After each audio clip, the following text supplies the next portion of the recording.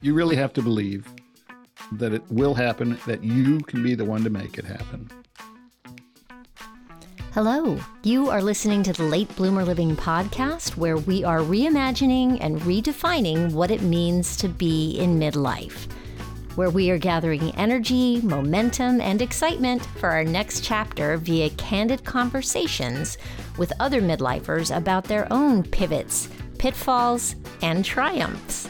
I'm Yvonne Marchese, your host, and I'm so happy you're here. Adulting can be hard, but you don't have to go it alone. I created this podcast to give you inspiration and let you know you're not alone in feeling stuck in midlife. Both men and women are welcome here, but if you are a woman, I also invite you to join our Midlife Uprising community for women, where we're making waves and reimagining what it means to age. Being part of this community for women will remind you on a regular basis that you're not too old and it's never too late to do that thing you've been thinking about. You can find more information at latebloomerliving.com/community, and I hope to see you there. Hello, my friend. I think you might know by now, if you've been listening to this podcast, that I have a particular love in my heart for debut novelists who have come at it a little bit later in life. And I have another one of those for you today. My guest today is a father of four, who raised his kids, worked to pay the bills, but all the while he was continuing to develop his own passion on the side, as it were. His name is Paul Lamb, and I spoke to him all the way back in, March of this year. And when we spoke, we thought, this is perfect to go out around Father's Day, because the themes of his book are so very much about the father-son relationship. And there's I don't want to do any spoilers, so I'm not going to tell you anything more. His novel is titled One Match Fire. And I'm going to read you a little something that I read on Paul's website. And what he said is, "I'm retired now from being a wage slave in the vulgar business world, where I had worked to pay my bills, but had never sought a career. My children are grown and flown, leading fulfilling lives. I am free to pursue writing my stories as much as I want. And so I do." That makes me so happy. So without further ado, here's Paul Lamb. Let's go. Hey, Paul, thanks so much for being with me today. Oh, good. I'm glad to be here. I feel like this is a really good fit. I do too. And I'll just jump in by saying I finished your novel recently and was so moved by it. And I loved the convention that you used of switching the point of view from character to character. Yes. And you really are in people's thoughts and talking about kind of how they're, how we all, I think, tend to like grind on a topic with a relationship that we have with somebody. And it kind of had that feeling of like each person trying to work through, trying to figure out what their relationship is to somebody else. Yes. And I found that to be fascinating and made me want to keep turning the page, and almost even more so because it's not so plot driven, that I'm like, something is going on here. What is it? And I don't want to give any spoilers away, but indeed there is something going on. And I just loved your approach with that. And I do want to jump into asking you, if I can, about becoming a novelist later in life and how this story is the thing that turned you into a novelist. You would think there was a good, straightforward answer to that question. But I love a windy answer, Paul. yes, I had never intended to write this novel. I've been writing and publishing short stories for a few decades, and this one was one of them. And I have a cabin in the Missouri Ozarks, and it's at the end of a terrible road, and it's my private little solitude and all of that. But my children don't seem to have as much interest in it as I do. And so I wrote this story, which became the prologue of the novel, something as a way to suggest what they would do with the place once I was gone. And then I finished that, and I was really pleased with the work. It really blended well, and I got it published. And I thought, I still like these characters. I wonder what other stories I could tell about them. And the next one I wrote was my my teenage sex story, when the two sneak off to this cabin to consummate their love. Anyway, that worked. And then I thought, well, okay, this is about fathers and sons. I began to see that theme in it. So that boy becomes a father. So what's the consequence of that? Well, I'll write another story, and that's where he's hating himself and hating his job and thinks he's a failure, and everyone in the story contradicts him. Says you're doing it all right. You know, this is exactly the way you should be. And so then from there, it just built and built and built. I started getting more stories written. Many of them, 10 of them, I think, were published. And I said, wow, I think I have a story cycle here. You know, independent stories that have some common thread running through them. And a writer friend of mine said, no, you don't. You have a novel. Finish your novel. So I did. I filled in the gaps. I said, well, I think I need something about him in middle school. And I think I need something about teacher conferences, things like that are just part of people's lives. And got it all together. I think there were 24 chapters. And then the characters actually had a revolt. You know, you hear about these things happening to other writers where the characters sort of take control. And Really? that happened. Oh They said, this is much too sentimental, you know, and we are not exclusively this kind of person. And we all want our first person sections where we can speak what's really going on. And that's where those interchapter sections came in, where they all speak for themselves. And so I had that. I got that all written, and I thought, well, now what do I do with this? Because it was a novel length collection. And I shopped it around a bit, didn't have any luck. And I began to think, I'll just serialize this on Substack, which is a site where you can post things and people will come and read them. And so it would kind of be like how Dickens did all of his work back in the day. So I was beginning to explore that. And I thought, well, if I do that, it'll sink like a stone because I have no name and no contacts, anything like that. And so I was looking for publishers for a different novel I'd written, and just happened to come across Blue Cedar Press, which said they liked works about people in the Midwest. They said I think their tagline was "Courageous works by courageous writers." I thought, well, I'm not sure either of those apply, but let me submit this. And I did that it was during the pandemic, and I had just retired, and that was in December. And then in May, I got an email from them, and they said, we really like this novel. Is it still available? And after I started screaming, I very calmly said, oh, hell yes, it's available. Yes, if you're interested. And then it was a whirlwind after that. It was published within 5 months.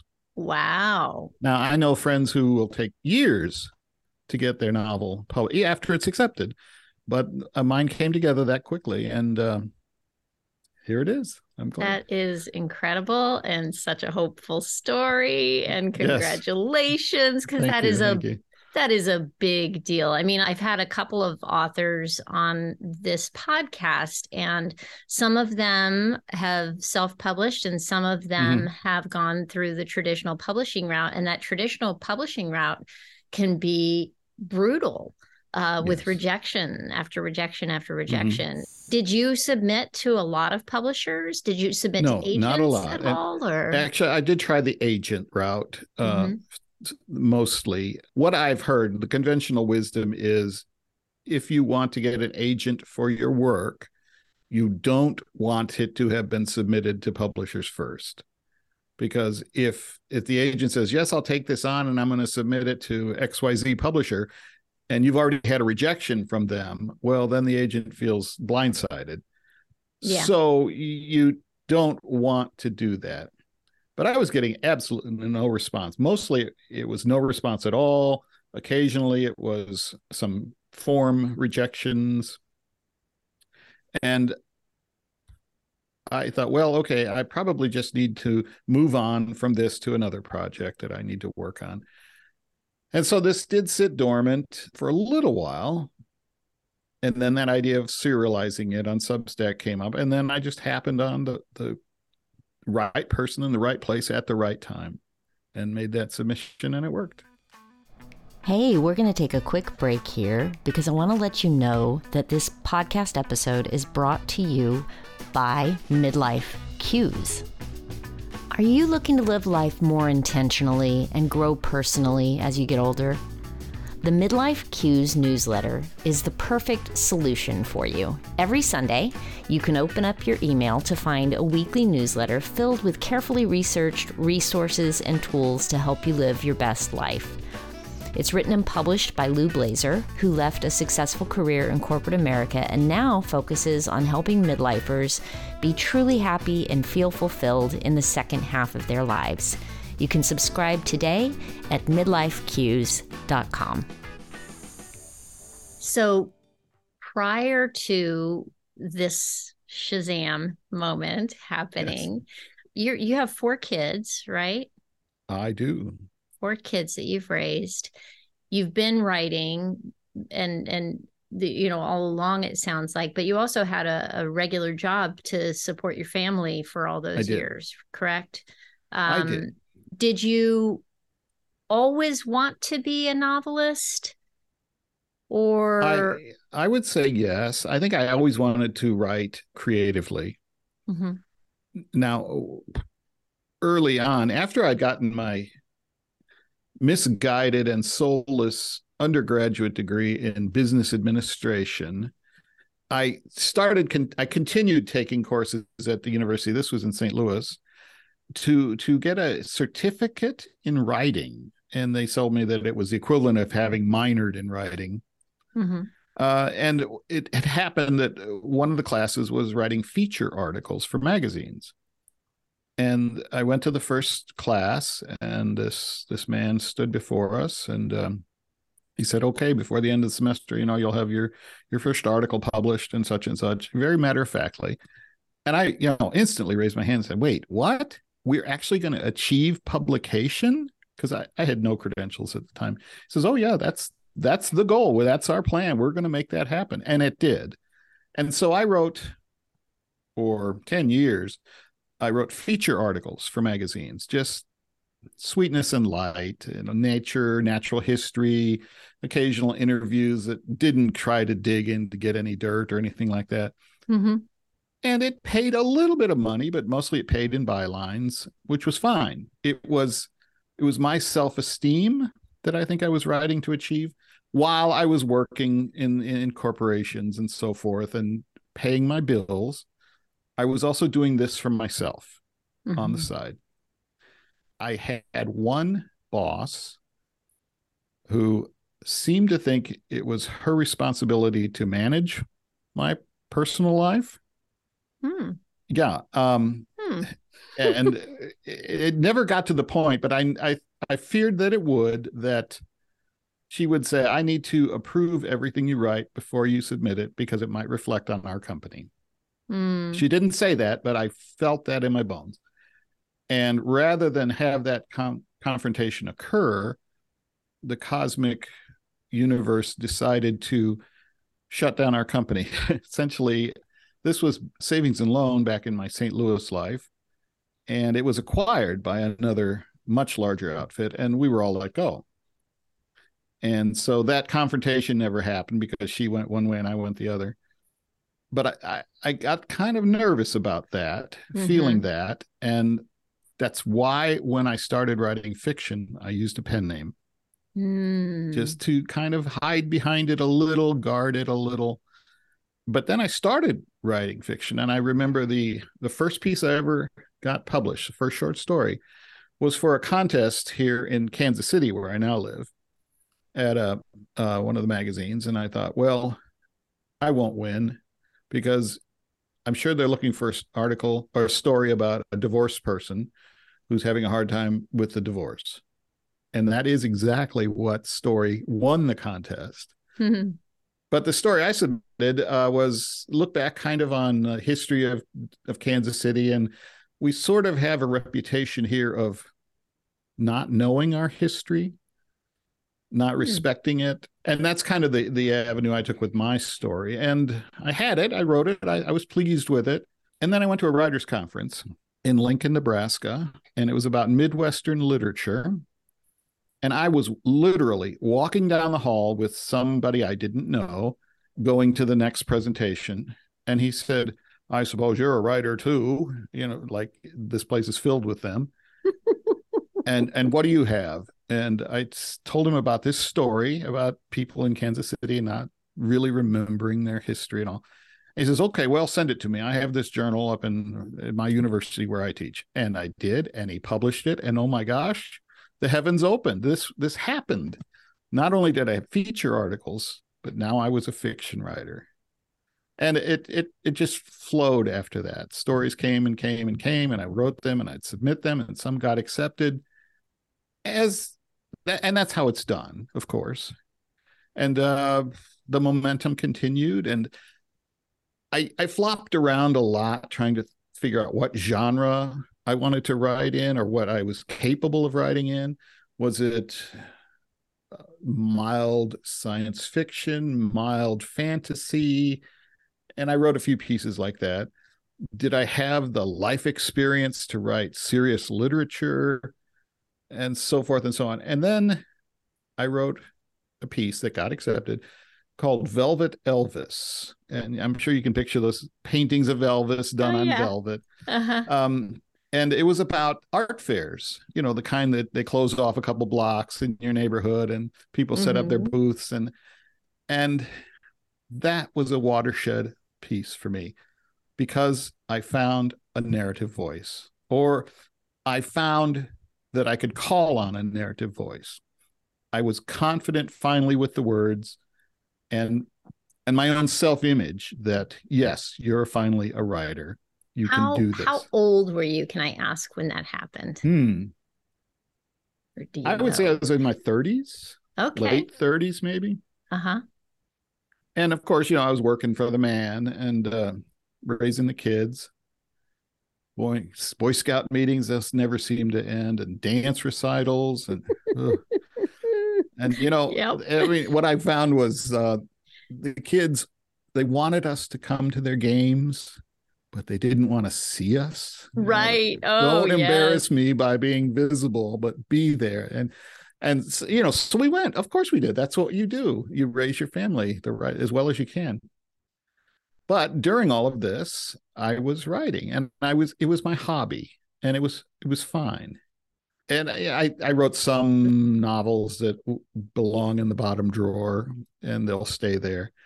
But then this one sort of just evolved on its own, One Match Fire. And now I have a sequel written for it. And it turns out I'm so happy to hear that.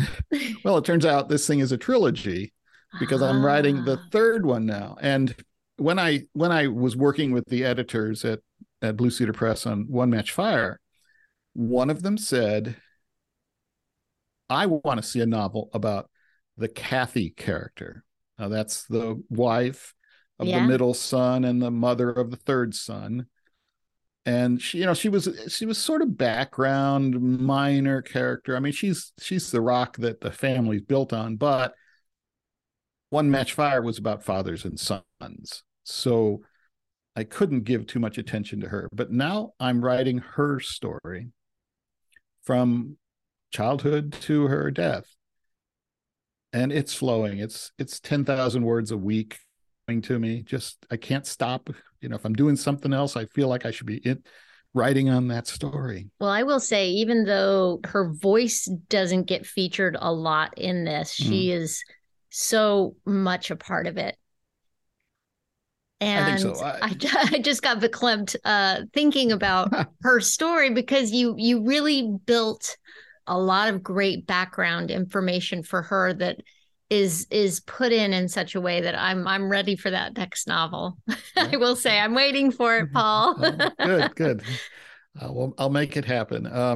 It's going to be big. I mean, it's going to need to be edited way down, but it's an entire lifetime of storytelling. So we'll see. But yeah, I as I said, her husband David, is one of life's C students. He's working his best. He's doing his best, but he's just an ordinary guy facing everyday problems. And she is the reason he can do it. She is the support behind him. She recognized early on that she was going to have to prop him up, and she didn't mind. Well, that's what you do when you love someone. And so, yes, there is a story in her. Absolutely. And we'll see if it happens. So, my goodness, yeah, the fatherhood themes in this. I mean, it really is all about fatherhood. How much, if you don't mind me asking, did you pull from your own life? That's a good question, and I have a very bad answer for it. Pretty much nothing. I was the second of 8 children in my family. Wow. Very good Catholic family in St. Louis, which is a very Catholic city. And I knew kids in school who had 14 brothers and sisters. That was not uncommon, especially in those days. Yeah.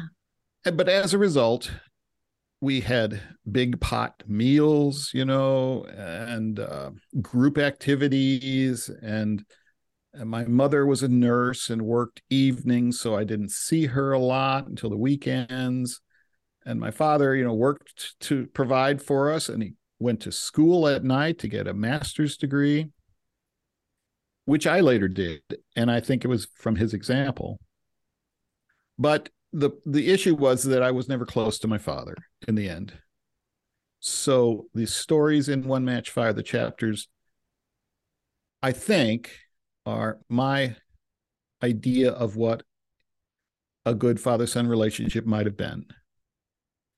And I think they're solid. They have their disagreements and their spats and their squabbles, but I think they have solid, healthy relationships, especially in the end when they overcome the things that stand between them. Yeah, definitely. I mean, especially the relationship between Davy and his dad Joe is that kind of thing that you always hope for, and that that your kid is going to be, that you're going to end up being best friends. Yes. And from reading that Joe did not want to be a father. He definitely opposed that accident that happened to him. And that chapter, Twice Blessed, which is, I guess, the first real chapter in the novel, I took the inspiration for that from the Quality of Mercy speech in The Merchant of Venice, where the woman pretending she's a man, pretending he's a lawyer, says mercy is twice blessed. It blesses the receiver, but it also blesses the giver. And that's what Joe finds when he accepts his son, that it will benefit him as well in a profound way. And then, Joe kind of atones for his thoughts for the rest of his life. He's going to be a good father, gosh darn it. And he does everything he can to support his son. And then, of course, his son has to support his father later in life. I'm trying not to tap my fingers on the desk. That's okay. So, oh gosh, there was something I wanted to ask you. Mm-hmm. And I think it has to do with the balancing of raising your family and Mm-hmm. the pursuit of what fulfilled you as a writer. Did you have you ever seen yourself as somebody who, like when you were done with your business career, did you think, I'm just going to retire? Or did you have in mind, that will be my time? That's when I will pursue this thing full out. No, I worked to pay my bills. I never wanted a career. After I saw how easily companies can come in, take you over, and shut you down, I said, well, okay, I'm not going to define myself or devote myself to somebody who can do that to me because some pencil pusher in some other city decided it. Mm-hmm. So I took whatever job would pay the bills. And I always said writing is what I will define myself by. So I did the feature articles, I did the short stories, and so forth. And my last employer changed the nature of my job. I don't even remember the details now, but it was just something I did not want to do. Mm. I think it had, I was always in a behind the scenes role in whatever I did. And I think, as I recall, this was going to put me more in front of people and such. Anyway, I was nearly 2 years away from retirement when that happened. And I said to my wife, does the math work? Can I just quit now? And she said, yeah. And of course, we had to scramble to find health insurance, and that's not cheap. But I stopped. And what I realized was how much mental effort I gave to my employer, which was now free for me to use. And I think that's now manifesting in this just whirlwind pace of writing that I'm doing now. I have all this mental ability that's mine and only mine, and I can use it as I wish. And yes, it's wonderful being retired because it has so much free time. And I'll use that. I feel like I am using that really well. I have to leave my little office every couple of hours to let my wife know I'm still around. And I try to do things. And of course, there's the dog he needs attention to. But it's great. It's great being here to do this. So I didn't just start to become a writer after retirement. I was able to let it fully bloom. Mm. Now, I know your logo has a picture of someone with a flower coming out of their head. That hasn't happened to me yet, but I'm watching for that. I think maybe it actually has, maybe. Metaphorically, in the form of a novel. Maybe there should be a book coming out of your head. Well, I guess, yeah, literally almost. Sure. Here's a question for you, and Sure. It may not be a question you can even answer, but I wonder if your kids, your grown kids, have talked to you about what they have taken from you, having worked to sustain the family the whole time, and at the same time kept alive your writing for yourself. Is that something that do you feel it's influenced who they are and what they are and how they move through the world? Is it something that is undiscussed, but you can see it? I wonder. Do you mean the writing itself? Yeah. Well, I'll tell you the reason why I ask is, I had a theater career before I had kids. And once I had kids, I realized I was completely done with the whole audition process, the whole everything, because it took so much energy to keep a career afloat as an actor. You're constantly auditioning, and then if you are fortunate enough to work, you're learning your lines, you're steeping yourself in a project. And I realized after a couple of years with my firstborn that I just didn't want to put my energy there. I really wanted to put it towards being a mom. But that said, suddenly I was lost. My sense of self was like, well, who am I? What do I do now? Because I had so closely identified with myself with my pursuit of a theater career, And so for about 5 years, I would say, I was completely like lost. And I was working, as you said, to working for the man whenever, however, cobbling together some sort of work that would bring in money. And eventually I found my way to a camera and started a photography career on the side while I was working a full-time job. And that saved me because all of a sudden I realized I could pick up my camera and tell stories anytime I wanted to, whether or not somebody was paying me to take family photos or headshots or anything like that. I could still pick my camera up anytime I wanted to and practice my craft, And you could make me look good. Yeah. Make you look your best, Paul. All right. Good answer. Really well comeback. Thank you. I think about these things. I recognize what you're saying, though. Yes. And then, when I did eventually go full time with the photography career, it's I realized that part of what I wanted to do, I didn't want to work for the man ever again. By the time I got to my late 40s, I had been through a couple of layoffs, and I started to feel unemployable.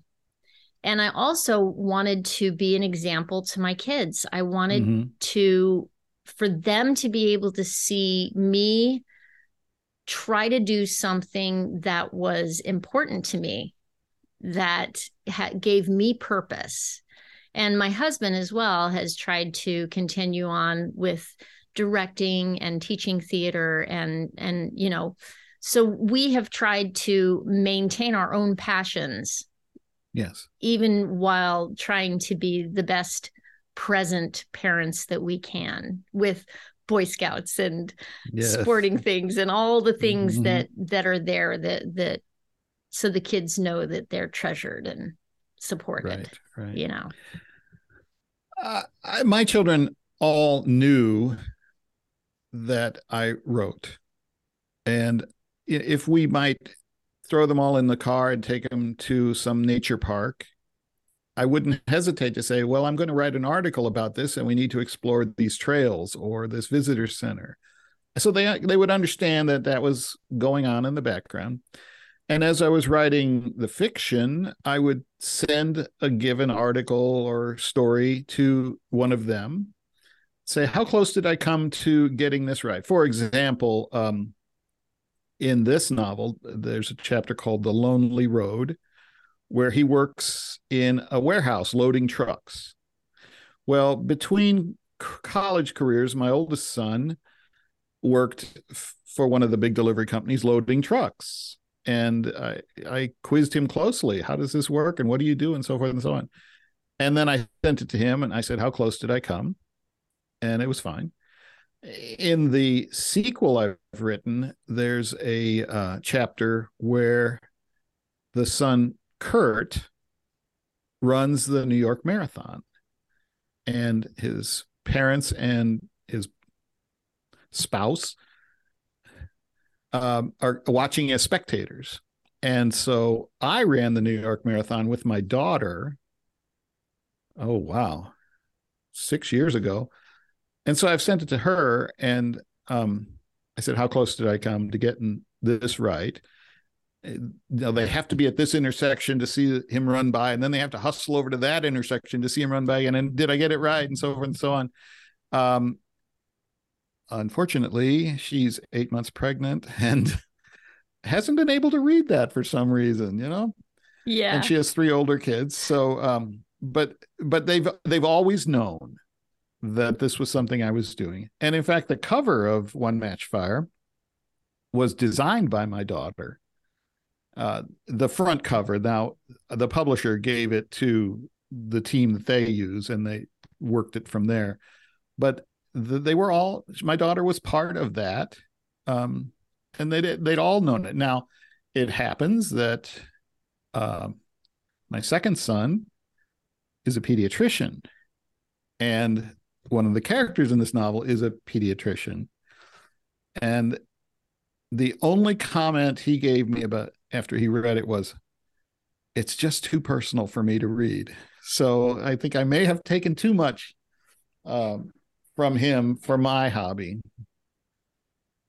I didn't, I don't think I would say that the writing influenced the way I parented. I had decided early on that I wanted to be a present parent because my parents were very, very busy raising 8 children, and I thought, well, there are two things I can do. One is to be an example, just a role model of what a good adult can become, and hope that they glean something from that. And the second thing was to always appeal to their better sense. So, so and so got drunk at a party and crashed his dad's car, but you're too smart to do that, right? And you're not going to fall for that kind of reasoning, right? You're too smart. And I think that may have worked. Certainly think that's a charitable way to raise a person, to assume the best and appeal to that. Now, when my twin sons went off to college together to the same college, they came home a couple weeks later, the first weekend they had free, with bags of laundry. And they sat my wife and I down on the couch and sat in chairs opposite us. And I thought, oh boy, here it comes. What's going to happen? And they said, you two did everything right. Oh my God. And I think what happened was they went to college, they saw how other people lived, how other people were raised, and they realized they had it pretty good. Wow. I take that as testimony from them. That, well, goodness, how could you? That's incredible. For them to, wow, you just completely blown my mind to have them say that to you while they're in college. I mean, that's, sometimes I think kids are looking to separate themselves. Yes. And find their own way and can be very much like push parents back and away at that point in their lives. So, wow, congratulations on that. That is huge. Well, and one of those was the man who's now a pediatrician, and his twin brother is a special ed teacher in high school. So I feel like what better people to make a statement like that? Yeah. It was nice. It was very nice. When I announced to the family that this novel was going to be published, my doctor's son said, wait, how long has this been in development? And the curious thing is it was in development for 10 years because I wrote that first story thinking there was no more coming, that was a one-off. And then the other stories trickled out over the years. And then it took about a year to make it happen. And so about 10 years. And I hope that anybody listening right now who has dreams of being a writer or a novelist or doing something that is an artistic challenge, that a novel is a thing that can take 10 years. Oh, easily. Yes. Right? Easily. And I hope that anybody listening is taking this information in and remember to be patient with yourself in the process. That's all I have to say. Patience and faithful. Yeah. You really have to believe that it will happen, that you can be the one to make it happen. And I never gave up, even when I was thinking of serializing it. I thought, well, maybe that's one avenue that I can do. But I wanted it to happen, and it did. I'm pleased. Incredible. Paul, thank you Now, so much for, oh, go ahead. What? well, I was going to just add that one comment that's come up a few times with the novel is in the prologue when he's reading his father's journals, and he comes across a reference to a character named KD. Yes. He doesn't know who that is. Who is that? He'd never heard of this person before. Does Dad have an old girlfriend now or something? And you never know. You never learn who KD is. You left us hanging, Paul. Well, but that's kind of the point.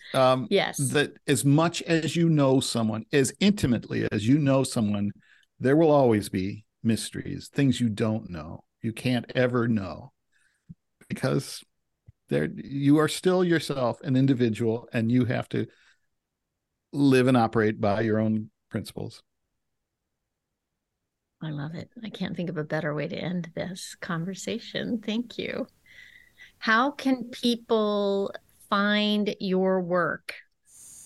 My webpage, paullamwriter.com, has a number of links, including a list of my published stories, but none of those links work. But if you go to my blog, which is called Lucky Rabbit's Foot, there are live links there. So if people want to read some of my older stories, they can go there. The novel itself is available directly from Blue Cedar Press, and all the normal places. You can order it at your local bookstore. You can get it through Amazon, any of the online public or avenues. So it's easy enough to get. Yes. Fantastic. Congratulations. Thank you. And thank you so much for your time and your candor, and great story. Well, thanks. I'm glad you liked it. I hope other people do as well. Very much so. Very much so. Good. Well, there you have it. When I talk about midlife, I very often talk about the opportunities that are here for us at this point in our life. I think so often we go down the trail of becoming an adult, and we step into that world in the way we think we're supposed to, doing the things that seem right as prescribed by general society's values rather than our own. And I think we can get lost in the balance. And midlife and beyond, I will say, I think gives us the opportunity to get back to ourselves, to reinvent ourselves, not in the sense of changing ourselves or in self-improvement, but in getting to know ourselves. Maybe going back to the nut of what originally excited us when we were younger, or maybe finding our way to new passions, to new indulgences. How exciting is that? We are not done yet. We are just getting started. All right. Thank you so much for being with me. I'll be back next week. In the meantime, I hope you have a great week. Stay safe and well. Talk soon.